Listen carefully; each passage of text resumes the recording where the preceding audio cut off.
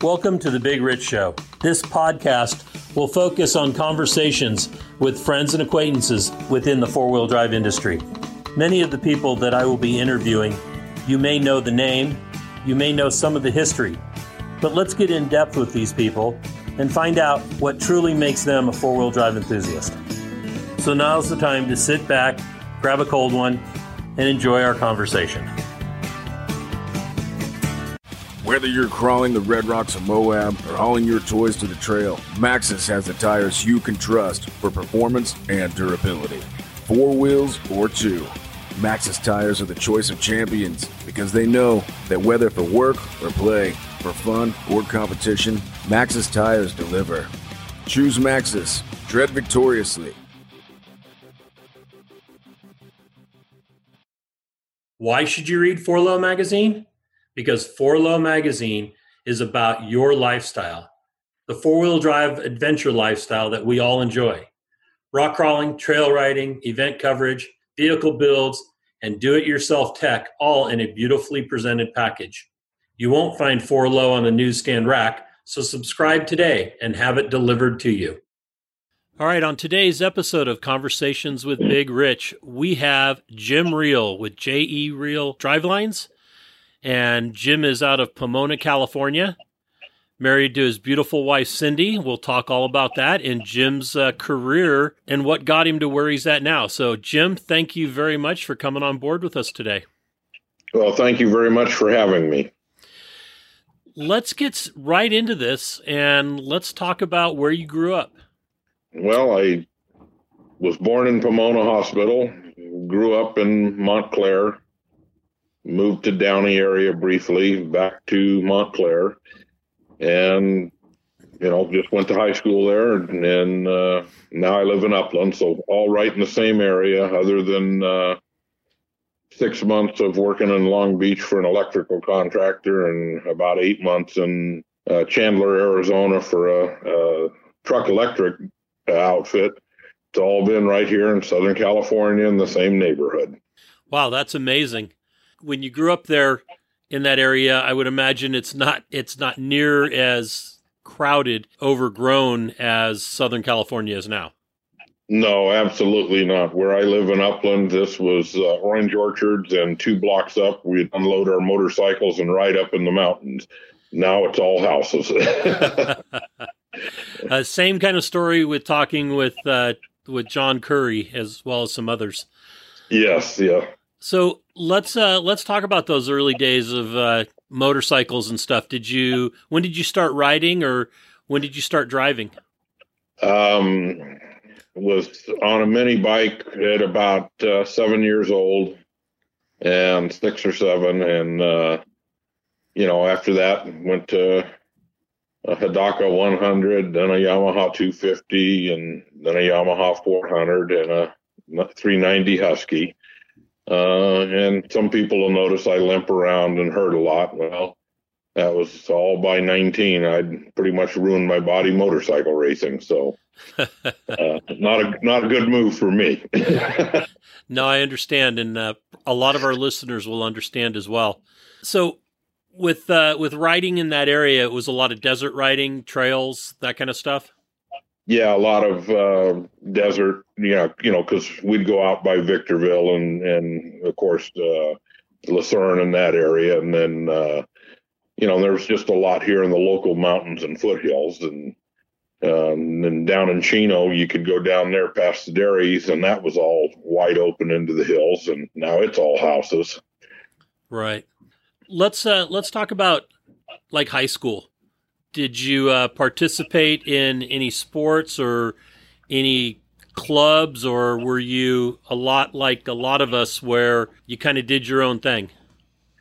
Pretty much did my own thing. The motorcycles, I tried, went out for football my freshman year, got on the team, and, just decided, 3 or 4 practices. I don't know, this ain't for me. I was a car guy, a motorcycle guy, and basketball, football, none of that's ever interested me too much. You like sports that require 2 balls, right? Yep. Okay. Yeah. That's a lot of us are that same way. So let's let's talk about school, though. Did you take any auto classes or shop classes or anything like that?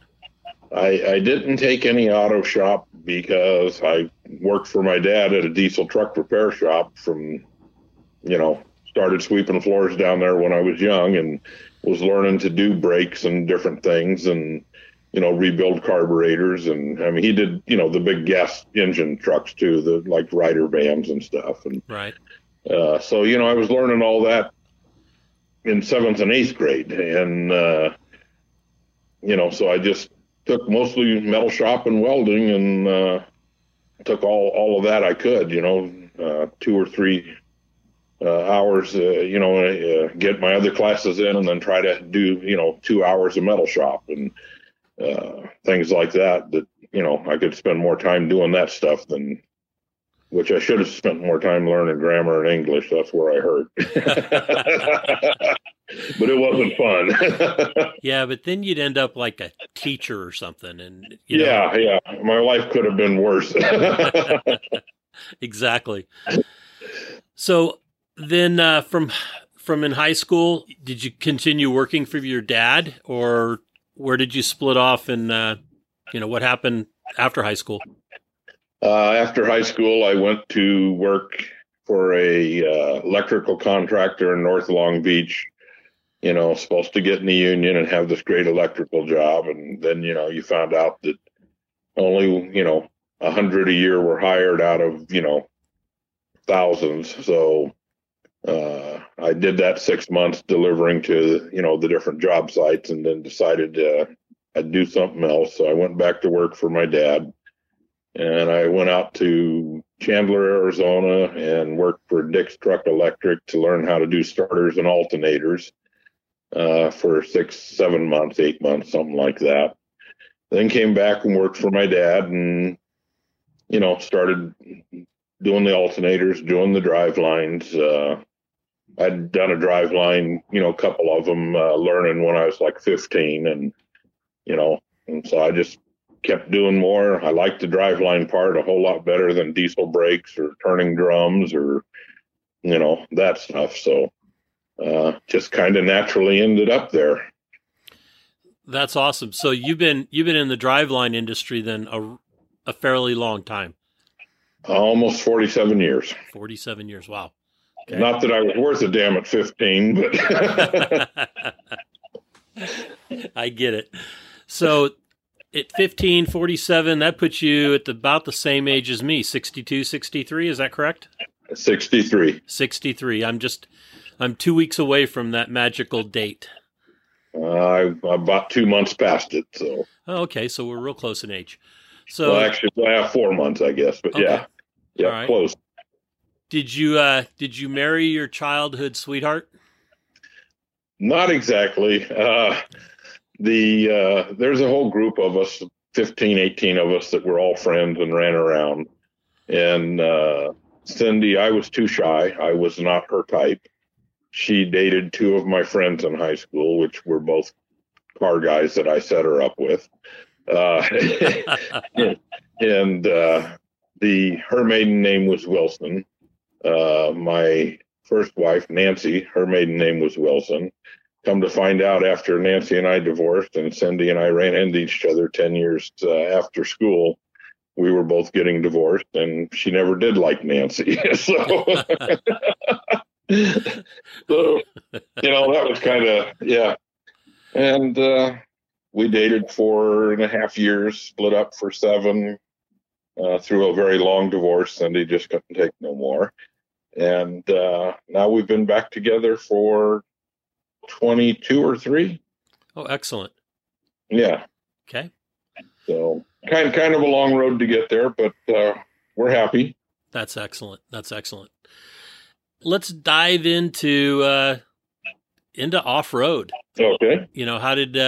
How did your off-road passion come about? Just, from a young age with the mini bikes and motorcycles and, did the sandrail thing and the quad thing. And we had a 4x back in, like 82. And then, we went to the sandrail thing for a while and then back into the Jeep thing. And it's just always been, I'd rather go out and do a trail or see scenery than go to the river and go up and down the same river all day. Right. I can understand that. Yeah, some people love it and it's great, but I don't know. I'd just rather be out in the scenery and a trail. I agree. I love the outdoors, and being able to enjoy it as much as I can and cover as much ground as I can and in comfort is ideal. And that's why I got into four-wheel drive. The comfort part's becoming more important. We just bought a new JL. It's time to get out of the CJ. So, do you remember the first time that we met? Yes, I do. It was the second event I did at Phoenix, right when the off-road expos were starting, and they decided to do one in Phoenix. Okay. And so I went out there and did that one, and you gave me a couple of videotapes and some paper, told me who you were, and we talked a little bit. I went home and watched the videos, called you up and said, hey, I'd like to get involved. So that was, I think, right after the second Pomona Off-Road Expo. So I don't know how far back that is, but what, 18 years or? Yeah, it would. Yeah, something it was. Like that. Yeah, absolutely. And then we met up again at the top of Potato Salad Hill in Moab during Easter Jeep Safari. Yeah. We sat there one day and sat and talked for hours. Yeah. Yep. Let's talk about your business is real close to Jason Bunch's. Yes. With Tri-County Gear. And yes. So you guys have probably known each other for quite a while. Long time, yeah. It's been 25 years, 30 years. Okay. How about some of the other people in the scene down there? Any of the magazine guys or? Yeah. At one time or another, probably all of them, but they've moved around and done different things. You lose track of them, and then all of a sudden one will show up. Payway was in probably 8 months ago, and one of the guys was I can't even remember all the old names now, but got so many of them I've just lost track of where they've moved away and changed jobs. But every once in a while they pop up or call, and it's good to hear from them. Right. I know that you do a lot of stuff for not just the four-wheel drive side of off-road, but also for like the trophy truck guys and the desert scene. Yeah, we do a lot of trophy truck, we're probably doing more of the Ultra 4 cars than anybody else. When we just enjoy that group of people and what they do. And it's always, challenging to develop something better or stronger for them. Like Randy Slauson wants heat-treated chrome moly tube now that's thicker because he's bending them on the rocks. And so we're working on that it makes it about 30% more rigid. So it's helping. The trophy truck guys were breaking slips and stubs, and we developed our own system that, they don't break them no more. But unfortunately, it was very expensive, and we found a cheaper part out of Europe now to do the same job. But, it's been fun finding solutions for these guys and making the truck work. Like Justin Lofton broke 3 at Mint 400 one year. He put ours on next year, and he hasn't broke a driveline since. So it's just, those are gratifying things and fun to figure out how to make a better part, help these guys finish and do better. That's great. I didn't know about that, about Justin Lofton. Let's talk about JE Reel Drivelines. When did you get it started? I bought it in '86, from my dad when they moved up to Idaho. I managed the truck store and all that, and he said he wanted to sell it after 4 years. I think they moved in '82, and '86 I bought it. And I told him, here's all your brake drums, all your stuff, your Cummins rebuild kits. All I want is driveline. And he said I'd be out of business in 2 months. And I said, well, that's because you never focused on it. You just did it as a service. And, so I started building it up from $2,000 a month roughly was the average to, what it is today. And it's been fun. It's been a good experience. Is that been in that same building that you're at? Yep, it's 100 years old and the dust just pours out of the walls. Yep, same place. Talk about the kind of things that you do there. Enlighten our listeners. I don't want you to give away any trade secrets because there's only, there's a lot of driveline shops, but I consider that there's probably 3 or 4 that are truly competitors of yours in our industry. Yeah. So I don't want to give any trade secrets, but, talk about the process of building a driveline for somebody that has no idea, like me. Okay. Well, it's, people look at it and they think, well, it's just a stupid piece of pipe. But, the U-joints are become better and better every time they develop a better U-joint. It's better material, better construction and design so they don't break the bottom of the post. And so, it's a lot of machine work. What we do is machining a lot of parts to make fit into smaller tubes and things because of the clearance the guys want in the Jeeps and the rock crawling. But basically, you've got like a Jeep driveline, the double cardan joint, or often referred to as a CV. And then it's a flange or a yoke, and then a H yoke, and then a weld yoke with a stud that holds the gimbal in the middle, and it gets welded into a tube. And then the other end would be the stub shaft with splines, and then the slip yoke and a U-joint, which connects to your axle yoke. Then when it's put together, you press them together. They're about, depending on tube size, anywhere from about 3 thousandths to 10 thousandths press fit. There again, depending on tube diameter. You true it, dial it in with a dial indicator to get it true. There's a few secrets there I was taught by some old guys that allow us to, I think, get ours a lot truer, which helps in the balancing process. And that would be one of the trade secrets, that there's a different way to look at it than just use the dial indicator in a circle. Then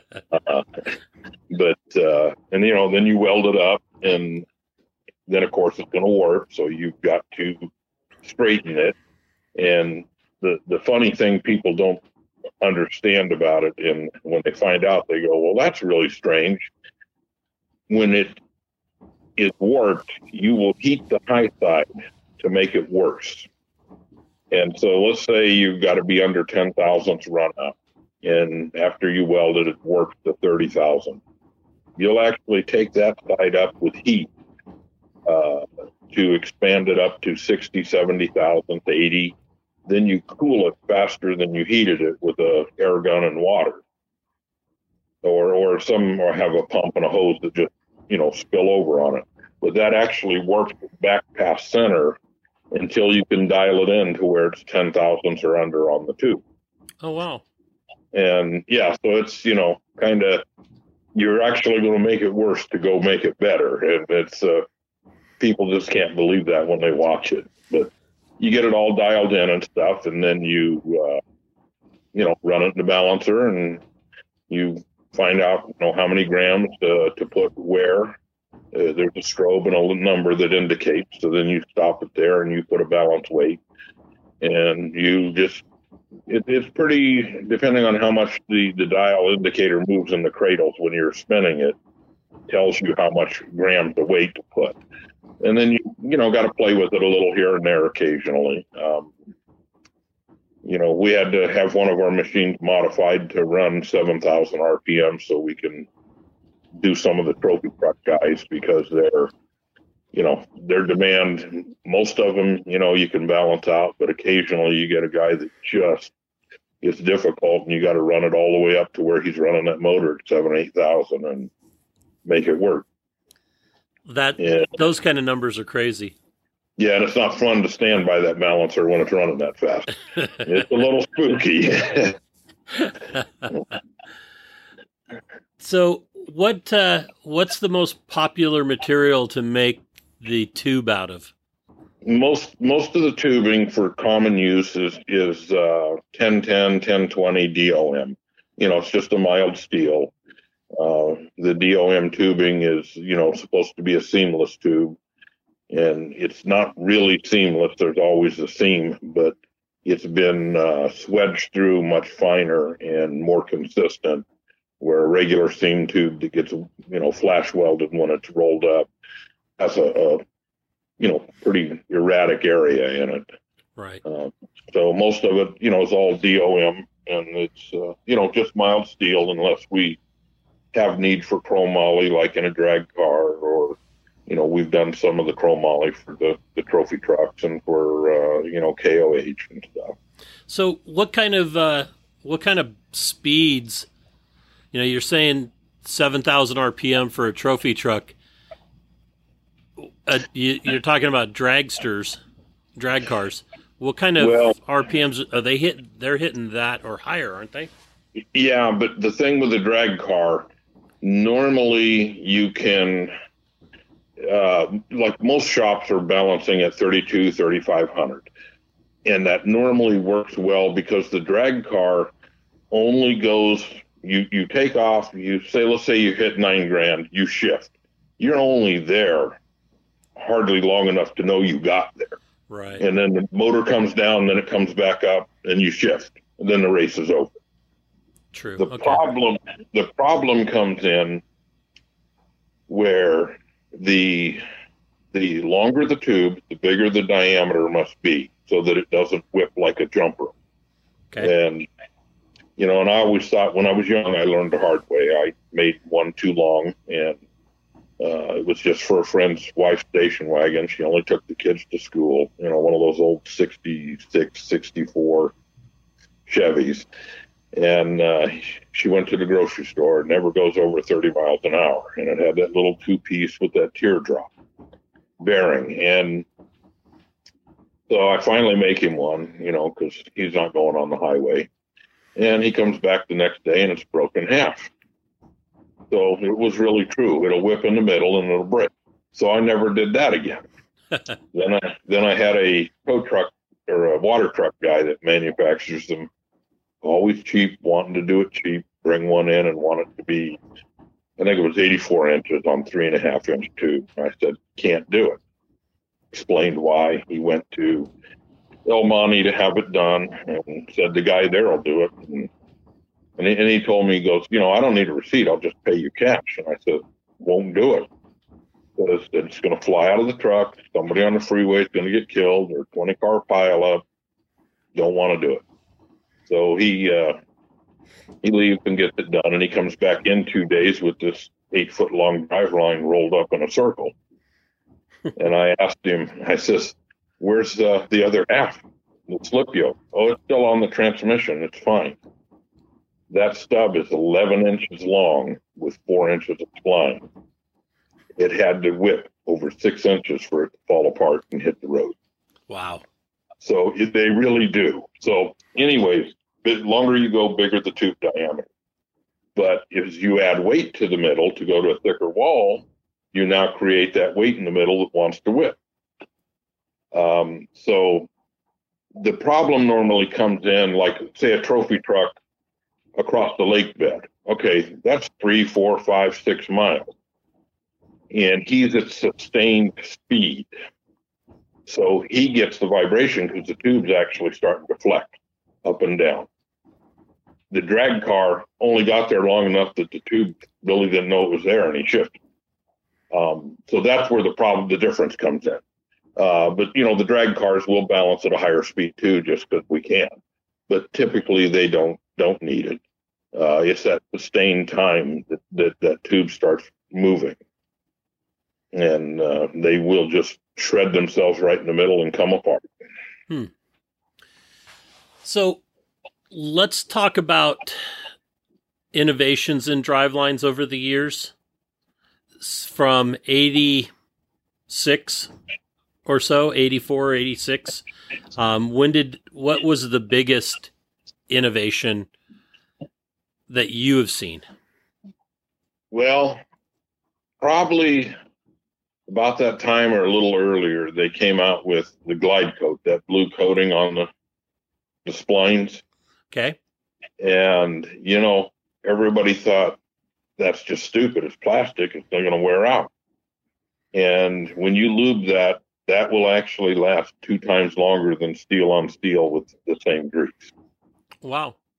So, yeah, because all of us old timers resisted it, thought how stupid, and it, other than if you get sand and grit in it that starts tearing it, it will last twice as long. So that was a really big innovation on longevity. The U-joints have, like NAPCO just now came out with their performance series, and it's the 4th generation of their upgraded U-joint, without a grease zerk, solid cross, and they're cold forged instead of hot forged, which makes them stronger. And it just, the U-joints have come so far, because we used to see like an F-250 with lube joints and somebody towing, they'd be worn out in 70, 80,000 miles. And it's people who are lubing them every 3,000 miles and, real good about it. We're seeing the new OE type joints with the solid cross and the cold forged joint go common 130, 40, and we've seen some go 200,000. Okay. And being worked hard towing all the time. So it's just a huge improvement in the U-joints and the slips and stuff. The rest is kind of the same. Okay, interesting. The solid bushing instead of a roller bearing, what's the ideal? Well, the bushing idea was tried quite a while back, and they found that at highway speeds it doesn't work. Okay. It works good, like for what Jack does in the axles, because if you've got a car going 80 miles an hour, the drive line without an overdrive is doing about 3,200 with normal street.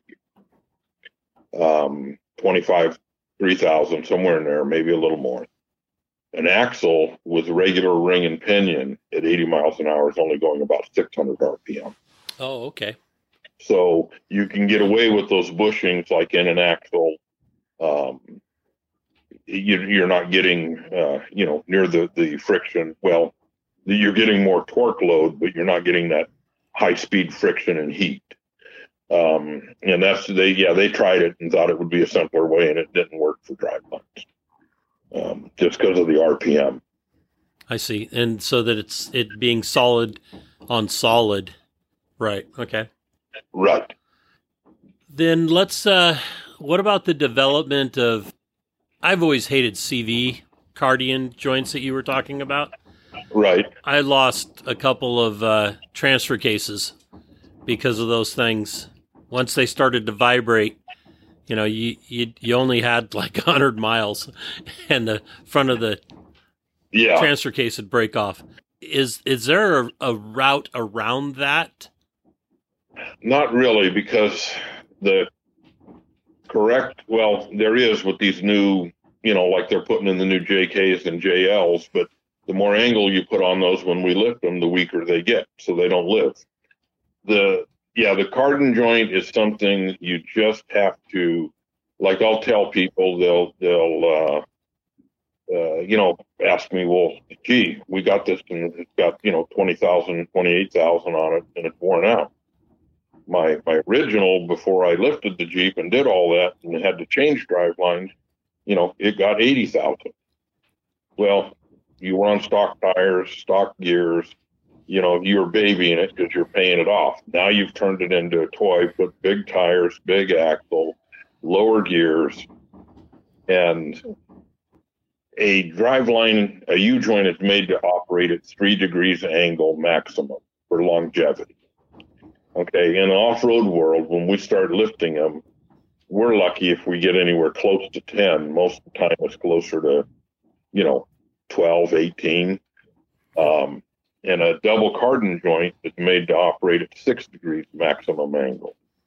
And there again, in the off-road world, when I asked an engineer, how do I explain this to people? He had told me that, wife's coming home, she's opening the door. He had told me that, let's just make it simple math. He said, if the cardan joint is to go 6 degrees, then you're using them at 18 degrees most of the time on a lifted G. He says, you're asking it to do 3 times the work. And if our longevity goal was 80 to 100,000 miles for warranty reason, he says, if you're asking it to do 3 times the work and you only got 30,000 out of it, don't you think that's fair? And I says, well, okay, the math adds up. He says, now think of this. He says, you're not running a 27-inch tire no more. You're running a 40-inch tire. It's not, 28 pounds. It's 90 pounds.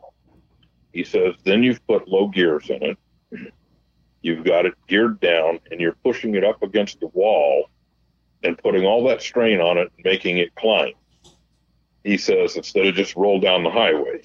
He says, don't you think it's fair that they gave up earlier? And I go, I guess you're right. When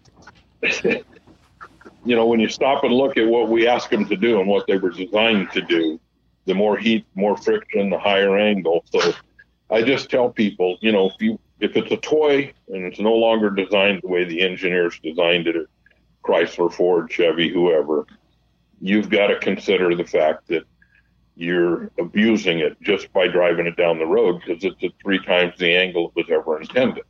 So it's a maintenance item. Maybe once every 2 years or 3 years or 20,000 miles to be safe and not break on a trail, you need to pull it out and have it built. The other thing is there's a 1310 joint was designed to run a 64 Falcon 6-cylinder 3 on the tree. Just a passenger car on the highway. A 1350 was designed to run your 3/4 ton, your 1 ton trucks back in the 70s. They had them earlier than that, but that was common. So if you look at what did a CJ weigh, a 5 or a 7? What was it, a 4,000 pound car, 3,500? Yep. Okay, I just bought a new JL that's 6,100 from, with the diesel in it. And I believe the gas motor's 400 pounds lighter, so you got 5,700. Well, what's a 3/4 ton F-250 weigh from the 70s? About 7,000. Yep. 6,007.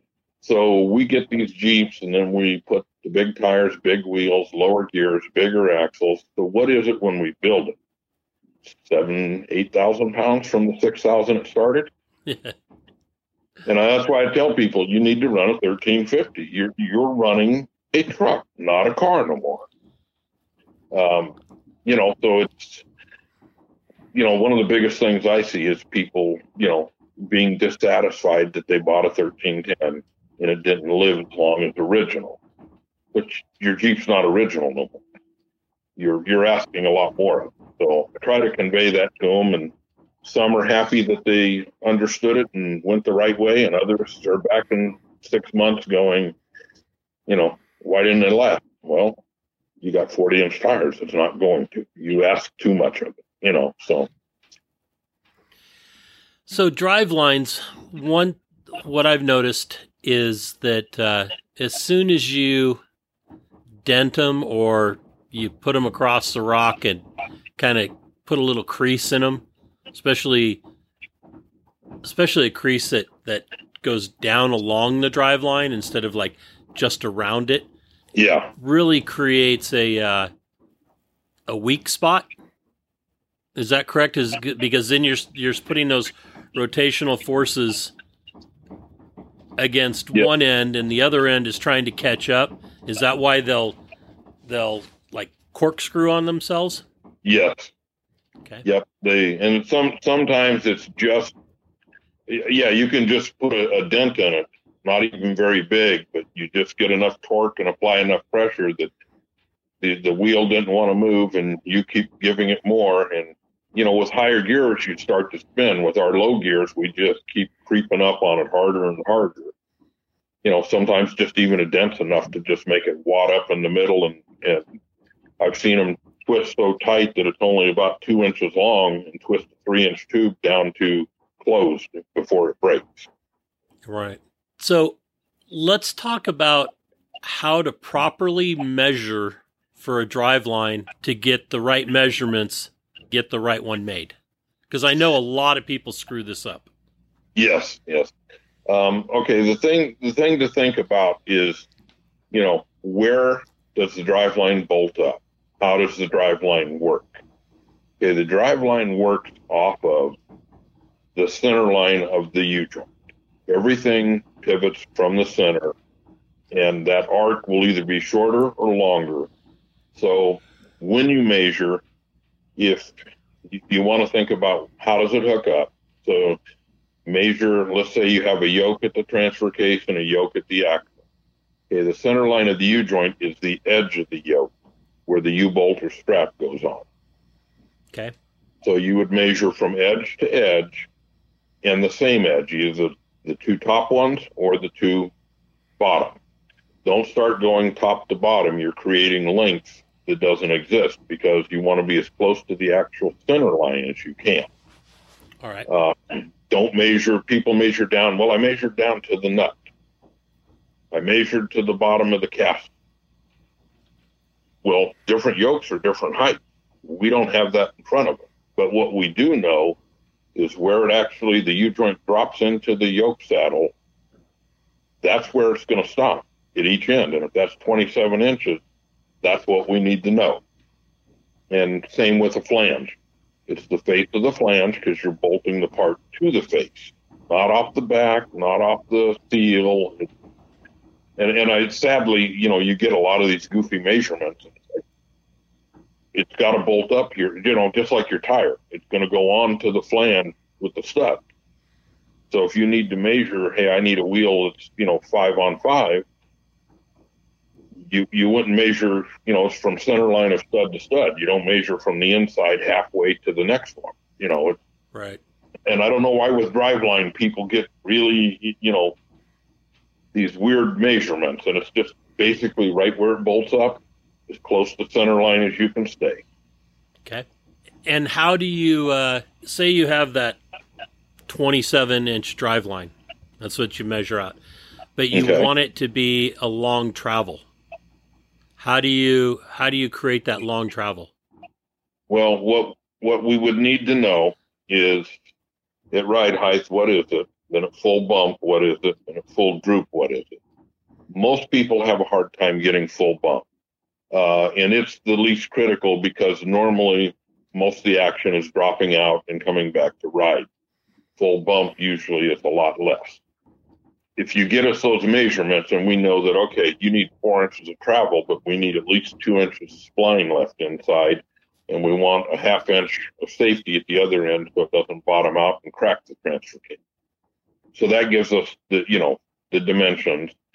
We have spline bar up to 12 inch or 24 inches long that we can cut and make different lengths.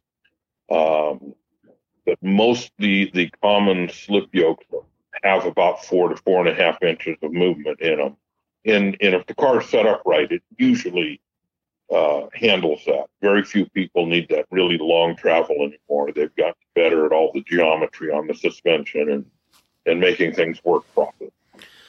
So that's keeping more of a constant arc between dropping out and full stuff and full droop? Yeah. Okay.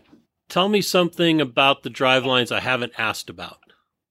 Oh, let's see. The newest thing, actually, I guess, that I think we're going to see improvements in, or we have to see improvements in, is this new joint. Well, it's not new, but the Resepa ball and cage type joints that they're starting to use, they're much smoother than a U-joint.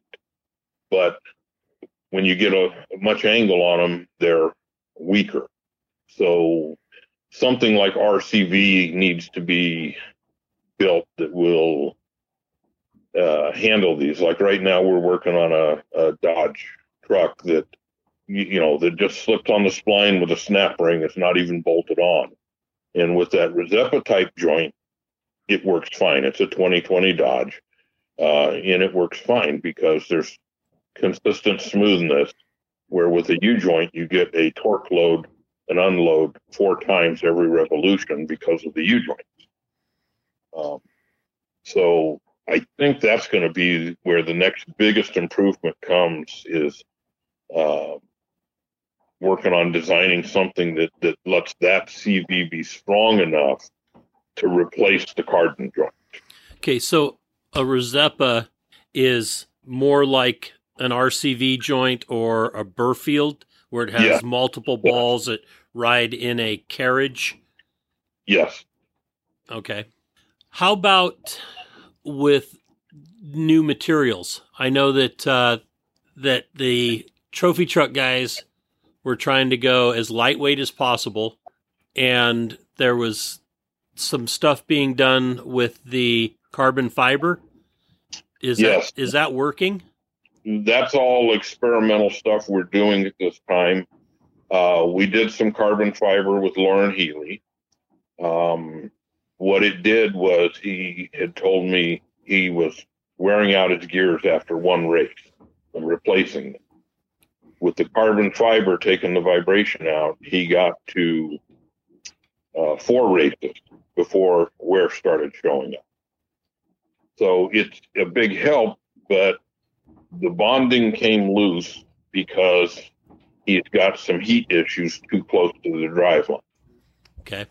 So we're going to look at that again, but also that carbon fiber's got to be protected a little bit. So we'll be doing more looking at that, but he had heat issues that made the bonding come loose. I'm working on some other ideas in carbon fiber to try out with Lauren, but they're supposed to be kind of quiet, and it is a secret at this time. So would you rather me not talk about carbon fiber then? Oh, no. Okay. Carbon fiber's fine. If there's just something that's not supposed to be out yet, I'll just, we can't go further on it. Okay, that's fine. That's fair enough. The trophy truck guys, I'm looking at doing some carbon fiber. And the neat thing about the carbon fiber is I'm having parts made now where I can do it, because there's no parts made in that right size.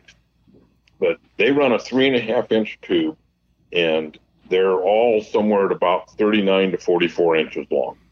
And at 6,200, 6,300 RPM, they all start having vibration issues because they're overrunning the tube diameter and starts whipping. A 2.5-inch, 2-inch carbon fiber then measures out, because they measure ID on carbon fiber and OD on steel tube. Okay. But with a 155 wall thickness, we come up to just under 2.5 or 2 3/8. So I'm giving them about an inch of clearance they didn't have. So I'm hoping maybe we can then run a stinger to protect it. But we're looking at doing some Kevlar wraps on it. And when doing that, the carbon fiber will take the pelting like on a short course truck. It'll take the little rocks, the pelting all day long. Just to service it, it'll get little chips in it like your paint would. And so when you service the driveline, you just put epoxy over it so it doesn't keep flaking. Okay. With the trophy truck, it'll take all that pelting, but if they actually hit a rock and crush the tube and break it, the thing is, they would still be out changing a steel tube because they couldn't run it. If they hit that hard, they'd ruin both drivelines. Okay. So we're looking at it, trying to give them an inch of more clearance in the carbon fiber, and then they can maybe run a stinger under there to claim back that inch and protect the driveline. Haven't approached anybody with it right now. We're just getting all the parts made and then going to start having it tested. So hopefully that will work. But the neat thing about the carbon fiber, where they run out at 6,200, that tube, 4 foot long. Okay. Then if you put the ends on it, it's a good, foot, 12, 13, 14 inches longer than the steel tube. It goes to 19,000 RPM as its critical speed instead of 6. Yeah. So I'm hoping that makes a real game changer. That sounds like it. Is there more give in carbon fiber for like shock load when guys are like hauling ass and all of a sudden traction, no traction, traction, no traction? The carbon fiber that we're using, we have the choice of 4 tubes. And there's a complete rigid tube like you'd use for a drift car where you just want it broke loose all the time. Then there's a 10% torsion, a 20%, and a 30% torsion. So say on a drag car where there's an uneven track and they don't want it to pull so hard to the left, they can put in a drive line that'll give them 10%. If that's not enough, they can put one in that'll give them 20%, and maybe that keeps the car straight. For the short course guys, we want to do some for the those guys, because the pros, Pro 2, Pro 4, their stuff's pretty big and heavy, and they can hammer it. The Pro Light, it's all the same stuff. They're all spec'd the same, and they've tried to lighten all the parts so much to gain an advantage. Some of them are breaking wheels and different things, and landing on the 9-inch Ford, gear, they're breaking those. Well, if I can give them a 20% torsion when they land, they should be able to just keep the throttle on and not worry about it. Huh. So yeah, we got a lot of ideas we're playing with, and unfortunately, it should have all come about a good 6 months, 8 months sooner. But my wife had back-to-back knee replacements and just now went back to work, and I had to be off quite a bit for therapy and all the other things. So, and COVID, and slowed down factories, and so the whole thing kind of got screwed up this year. But we're actually, the CAD CAM guy's there tomorrow morning, and him and I are going over everything. So we're back in process on it. Cool. I'm glad to hear that. Let's talk some stories. Do you still have the? Well, there was an old CJ5, like a 52. It's actually, the title says Willys, and I think it's a 52, but it just looks like a CJ5. Okay, I thought you had one that had the Commando. Yeah, the That's it, the Commando. Yeah, I had 2. I sold one, and one is still at Off-Road Evolution. And Mel says he's going to get it done for me this year. Awesome. Yeah, he started on it, and then his business, he just took off. His business grew so much, and so we just kind of sidelined it. But it's got King coilovers, a LS1 in it, or 2, something out of whatever came out of a. I forget now, the Escalade. It was like a 2002 Escalade or something. So, okay. But it's got that in it, and the coilovers are cantilevered in the back, so you didn't have to chop the bed up, and got a 3-speed stack in it. When they first came out, we got one of those, and then the whole thing, he's got the roll cage done, the body all cut. I think he said he's got to do a wiring harness, and then he's ready to fire it up. So, yeah, I'm hoping that we finish it this year. Well, great. That'd be really cool. So let's talk about stories about going out wheeling. What's your favorite place to go? And who do you go wheeling with? Well, the last few years, other than I like Moab, and Hurricane, Sand Hollow's been great. Yep. Last few years. Yeah. That and Rubicon, those would be my favorites at this time. I want to get out and do Doozy Ursham. Every time I've set up to do that, something's come up where I can't.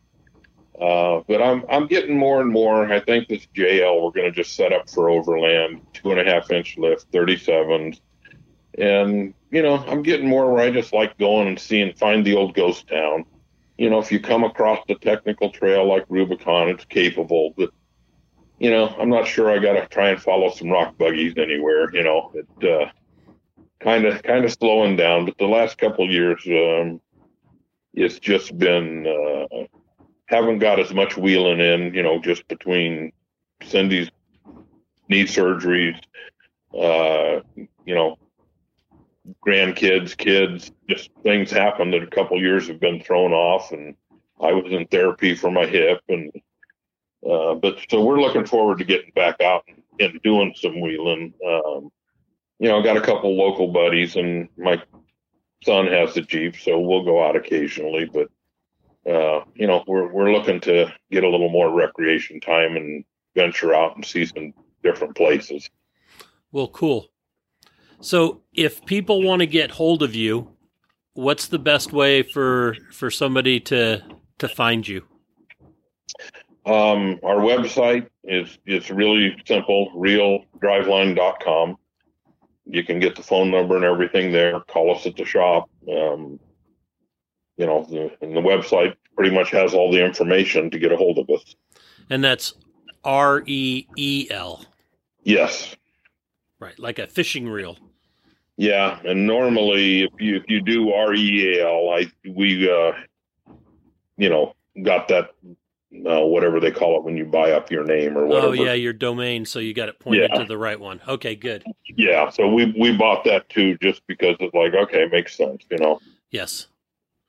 So what's the future? How many more years are you going to be at the lathe or doing the welding? And is your son posed to take over the business? I think at one time he was, wasn't he? Well, Scott, everybody thinks he's my son, and I do have a son named Scott. Oh, okay. But Scott's been with me 29 years. Yes, it's for him to take over. My son, Scott, has worked for me twice. And if I thought he would want it and but he's not interested, just not my thing, Dad, don't want to do it, but he loves going out off-roading and all that. So, I'm probably looking at 3 to 5 more years, and then I'll probably, help Scott with, stay on like 2 years as an advisor and go do the shows for him. So till he can organize and get everything going for himself, I mean, it's established. It's hell, he runs it now. I haven't welded a driveline probably in the last 2 years. I just take care of the business part, and Scott takes care of the shop. And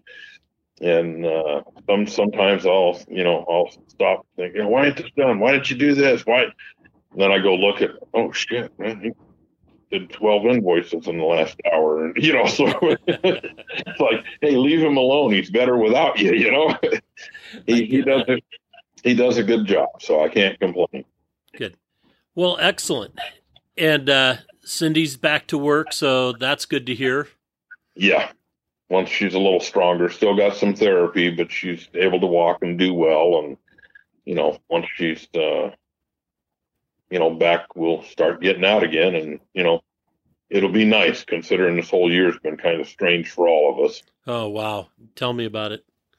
I'm hoping that it looks like everything is starting to get behind us on the curve finally.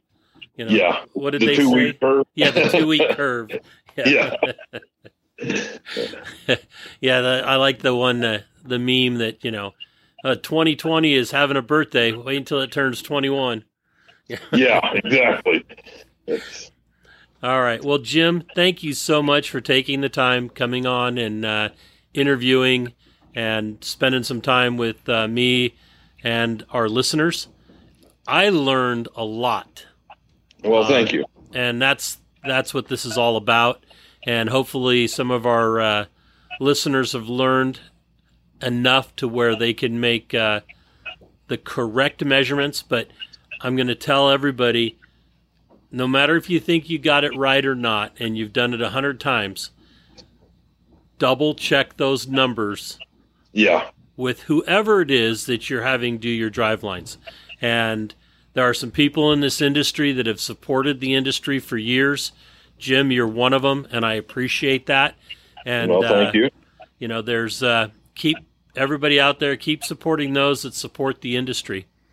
So, again, Jim, thank you very much for coming on board. Well, thank you for having me, and it was good to talk with you. All right, and we will talk again. Hopefully, we see you at some shows very soon. Yeah, we should be there, and it looks like next year will be a better year, and we'll all get out again. So yep, that'll be awesome. good. Okay, great. Thank you. All right, thank you. Take care, and I'll talk to you later. Okay, bye-bye, Jim. All right, bye. If you enjoy these podcasts, please give us a rating. Share some feedback with us via Facebook or Instagram, and share our link among your friends who might be like-minded.